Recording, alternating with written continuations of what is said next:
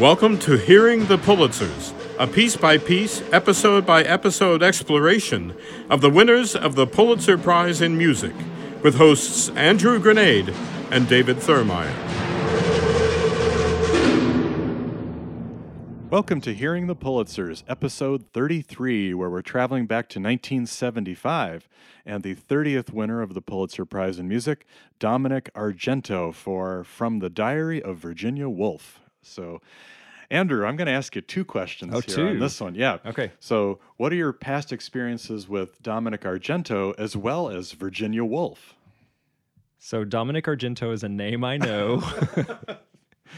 No, I've heard people talk about his music, but I've really never listened to it. It's one of those, I know he did a lot of vocal music, some operas, but it's just never been one of those things that's come across my path. Virginia Woolf, on the other hand, is something that's come across my path. Of course, I don't think growing up in the United States, if you're our age, you could get away with not reading or talking about Mrs. Dalloway. Exactly. I mean, that's the one that I know. Or, of course, The Hours, the movie from The Hours, which has a wonderful score by Philip Glass.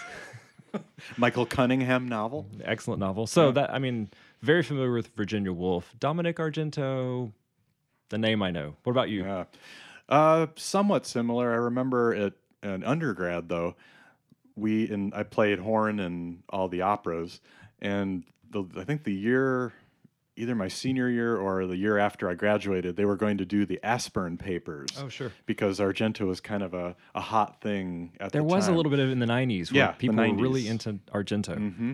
And that was the only thing I'd heard about him. And he was from Minnesota, or not from, but worked in Minnesota. Worked in Minnesota and was very influential there. So that's all I knew. I hadn't heard a lick of his music until now. Well, maybe we should go back and tell the story. Telling the story.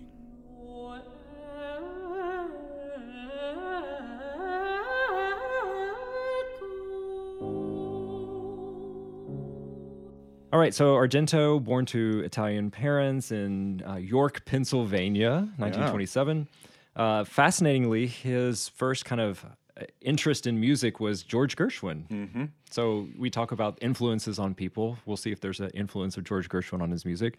Taught himself harmony and composition, take piano lessons. But this is the factoid that I had to talk about. I love this. Was that in the military, in World War II, he was a cryptographer in North Africa. I just love that little factoid. We can talk about a lot of these composers of this age, like Milton Babbitt, same thing, working as cryptography because they have that mathematical mind because of their work in music. I love this little factoid about him. Yeah, that is fascinating. And in a sense, I'd like to know maybe more of his music if there are these kind of hidden things, or if number games, games and all that kind of stuff. Because he did, as we're going to find out, had interest in 12-tone music and some of the other really current compositional techniques at the time.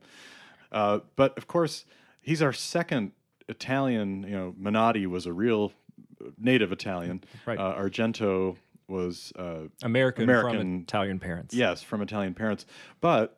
He also went to Italy and studied with Dalla Piccola, which makes a lot of sense that he would come back with some 12-tone music because Dalla Piccola is kind of at least when I teach 20th century theory or post-tonal theory, he's a little more user-friendly because there's usually some lyricism. Well, that's the thing with Dalla Piccola. Yeah. It's 12-tone in the harmonies, but the lyricism is still Italian melodies. Exactly. And so I think he really picked up on that. We're going to hear that a lot in this piece.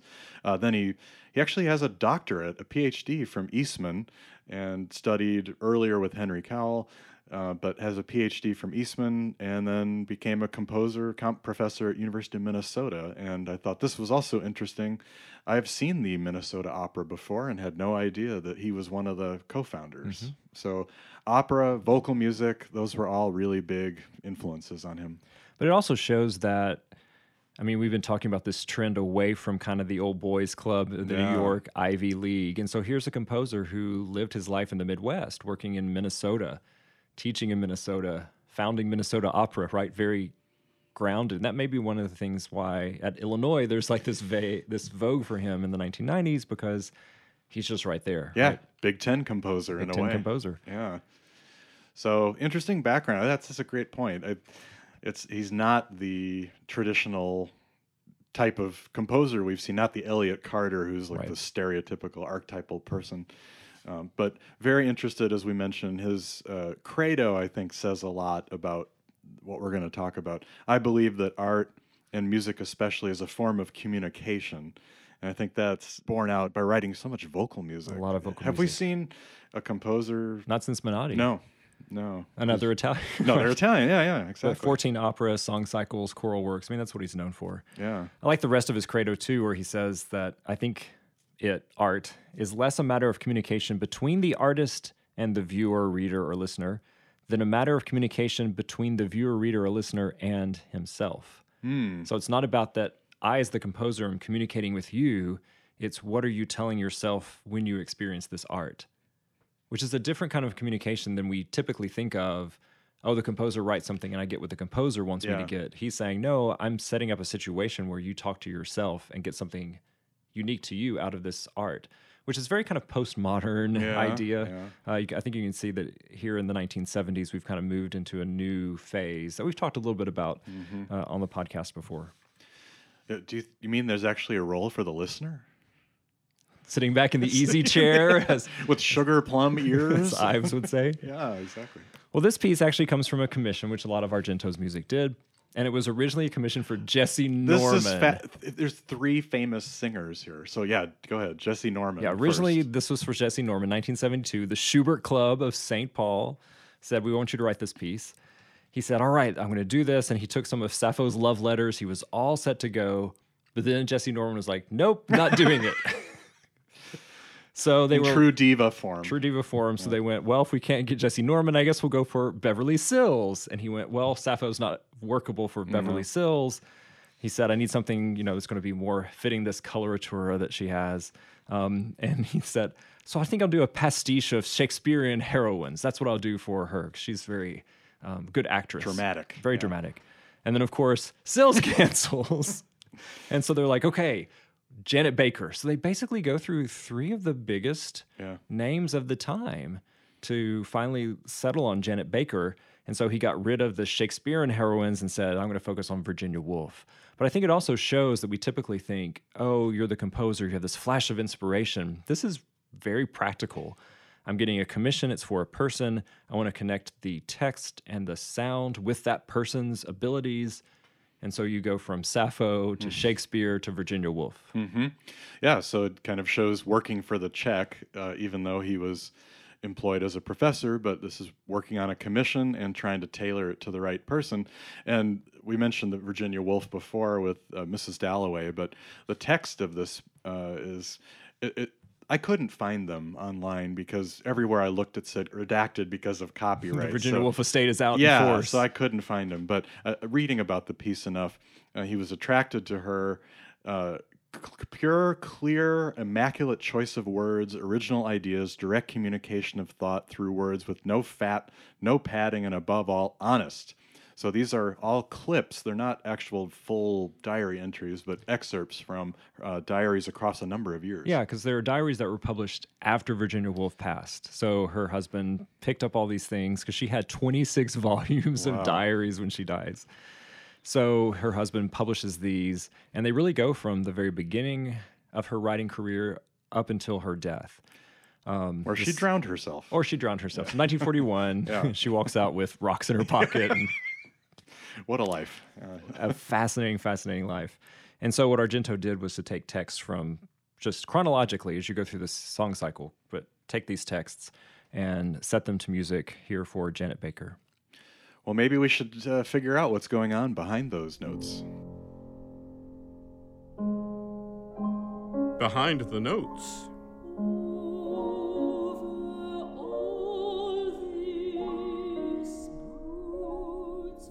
Well, I don't know about you, Andrew, but when I was listening to this piece, I was kind of pushed in a lot of different directions because you'd hear these really aggressive, there's a movement called Anxiety, for example, or a song called Anxiety, very aggressive sounding, dissonant, and then there would be this lush, tonal, functionally tonal even, sections that would just keep going back and forth. So very interesting. And thinking about it as a song cycle, I should mention, another first on Hearing the Pulitzers. That's right. This is our first song cycle. It was intended to show, as you just mentioned earlier, her life kind of through these diaries in the same way that Schumann in Frauenliebe und Leben, which is now it's the text is seen as not very. It's not the quality of some of his other song No, cycles. the music is gorgeous, but there's some issues with the text. But in this case, it kind of shows her mood and perspective, and he's really tailored the music toward that. So what were your thoughts listening to just those like that? Yeah, I mean, the same way. So we should mention it's an 8-song cycle. So the diary, which is the first excerpt, is actually from the first diary that was published. And number 8 is the last entry, which is the last thing she wrote before she walked out into the river. And then between there, anxiety, fancy, Hardy's funeral, Rome, war, parents. So just by this one-word titles, you get this, I think, kaleidoscopic vision of her life. And I think what you were saying is exactly right, that these moods, the shifting, and the music mirrors that. So you get, it's just kind of all over the place. Yeah. And actually, the anxiety that you mentioned is one of my favorite of the, favored the excerpt. So I want to play just the opening of that anxiety movement. This is movement 2. Why is life so tragic? Why?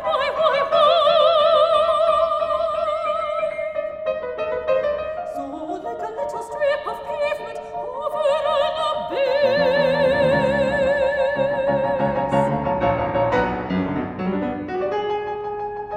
I look down, I feel giddy. Why? So I love that it's just like perpetual motion. Yeah.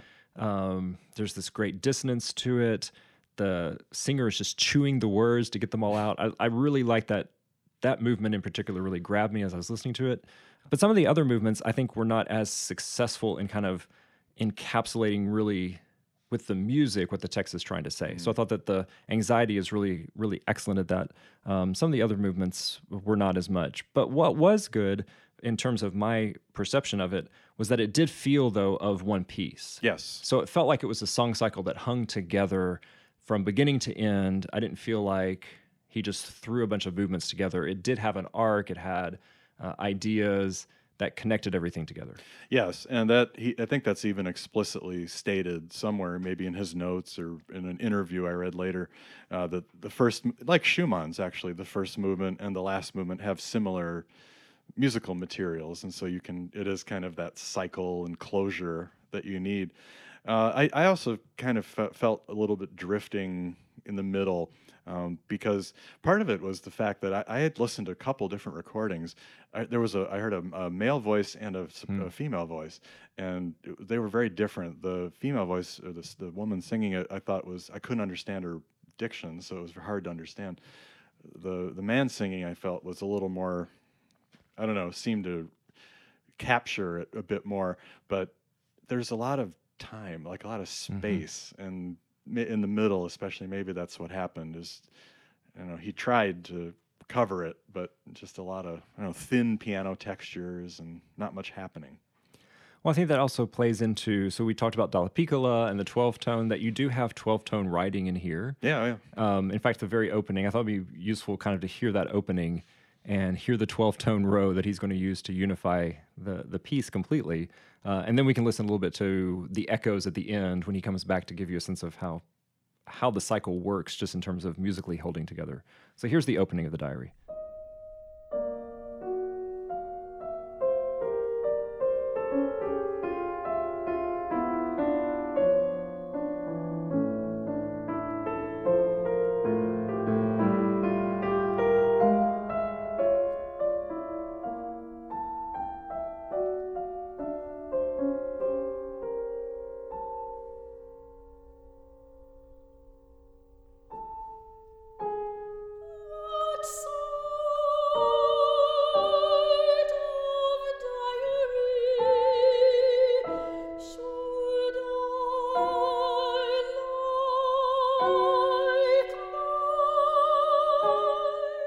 So that melody is going to come back at the end of the last entry, the very last movement of the cycle.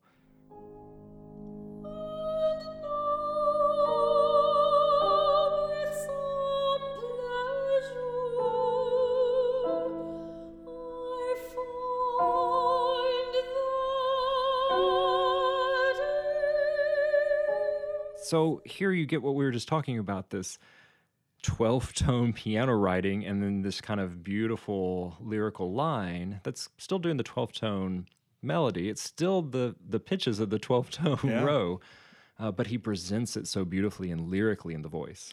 Yeah, it is. There's still the same manipulations that you would find in Schoenberg or Webern with your inversion, retrograde inversion, all the different forms, but somehow it's interwoven in a way that's much more accessible and allows the lyricism to come out from it. Well, it's also very dramatic. Yeah, I mean, you yeah. hear that obviously in that anxiety movement that we played just a little bit of, but I think each movement is almost like this little micro drama.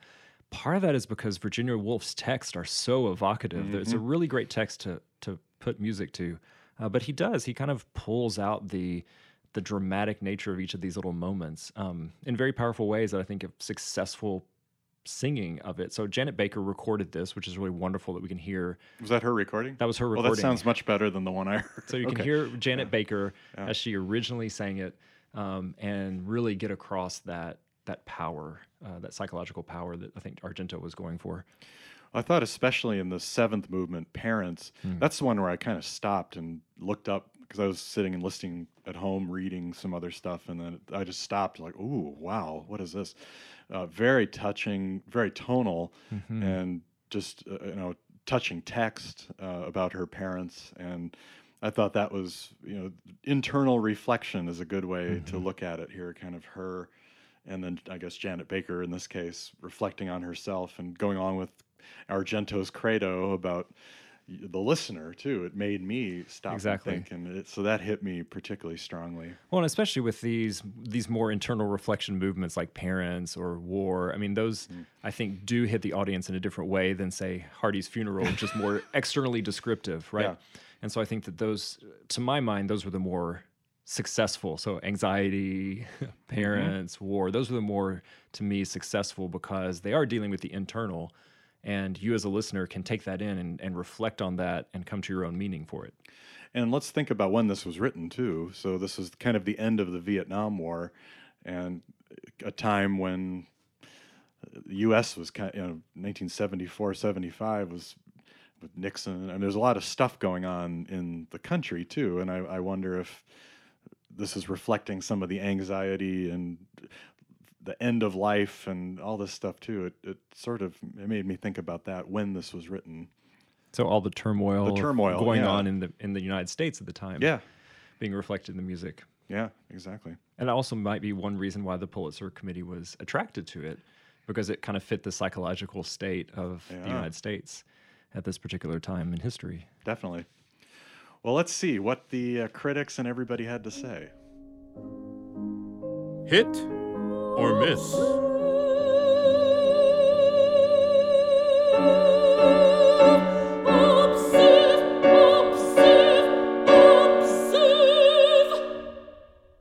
All right, well, we always start with what the committee had to say, so time to pull out the committee report. Okay.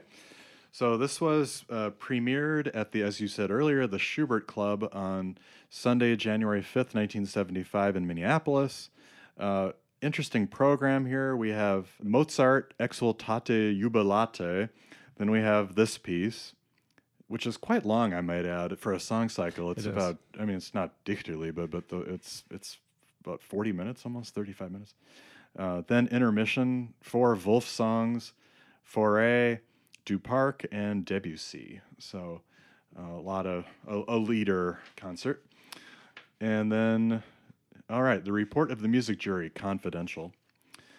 Dominic Argento's From the Diary of Virginia Woolf for medium voice and piano was commissioned, blah, blah, blah. It impressed the music jury as a work in the tradition of the great song cycles, which speaks in a contemporary individualistic musical language of great eloquence and immediate appeal. At best, Virginia Woolf is a difficult writer. I think we agree with that. Argento succeeds remarkably in capturing the immediate and implied meanings of her work and clothes her prose with a poetic aura of exquisite loveliness.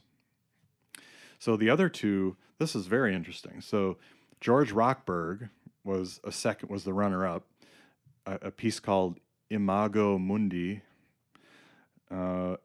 which impressed the music jury, has Japanese gagaku music in it, atonal harmony, blah, blah, blah. And then, this is very interesting. This report by the music jury is provisional, pending an evaluation of Gunther Schuler's Triplum 2 for orchestra on April 8th, 1975, which was premiered on February 26th, since no tape of this complex score was available on the date the jury met. So maybe Gunther Schuler was going to win, but They couldn't get a copy of it. Well, Gunther Schuler, of course, very well known to the Pulitzer jury at this point. He had served on the Pulitzer jury many times. So interesting that they wanted to give space for the Old Boys Club to still be able to come in. But if they can't give it to Gunther, they'll give it out to this guy from Minnesota. Yeah, and Gunther would get it later, so at least they'll make up for it. The jury also has another first on it. If you recall, I think it wasn't last year, we had our first black member of the jury, Ulysses Kay. Well, this time, Robert Ward, again, is still chair. Then we have Irving Lowens, media critic. Yep. And Miriam Gideon, composer. Also our first female composer to be a member of the jury.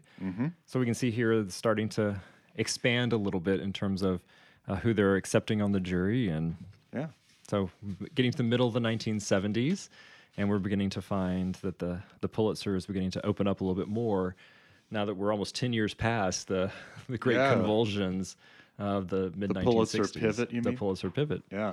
So do we have any critic Well, the problem with this being in Minnesota is that our access to our New York critics, like we typically see, is just not there. Yeah. It's harder to get access. But what we can say is that this cycle has a life. So in terms of the pieces that we've discussed on the Pulitzer, really the past 10 episodes, this might be the most performed of the pieces because it is a regular feature of mezzo-sopranos studying in colleges across the United States. And even more, it's one of the most popular topics for mezzo-sopranos for their thesis or dissertations or their projects. So there are numerous works written about by scholars about this particular piece from the performance side of things.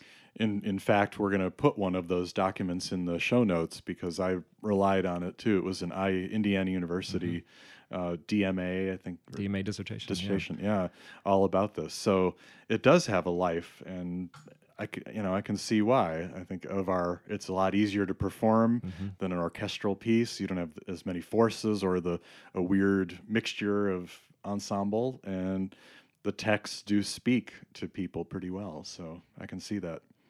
So unfortunately, we don't have much to say apart from, is this a hit or a miss? And for me, this is going to be complicated. So this is complicated.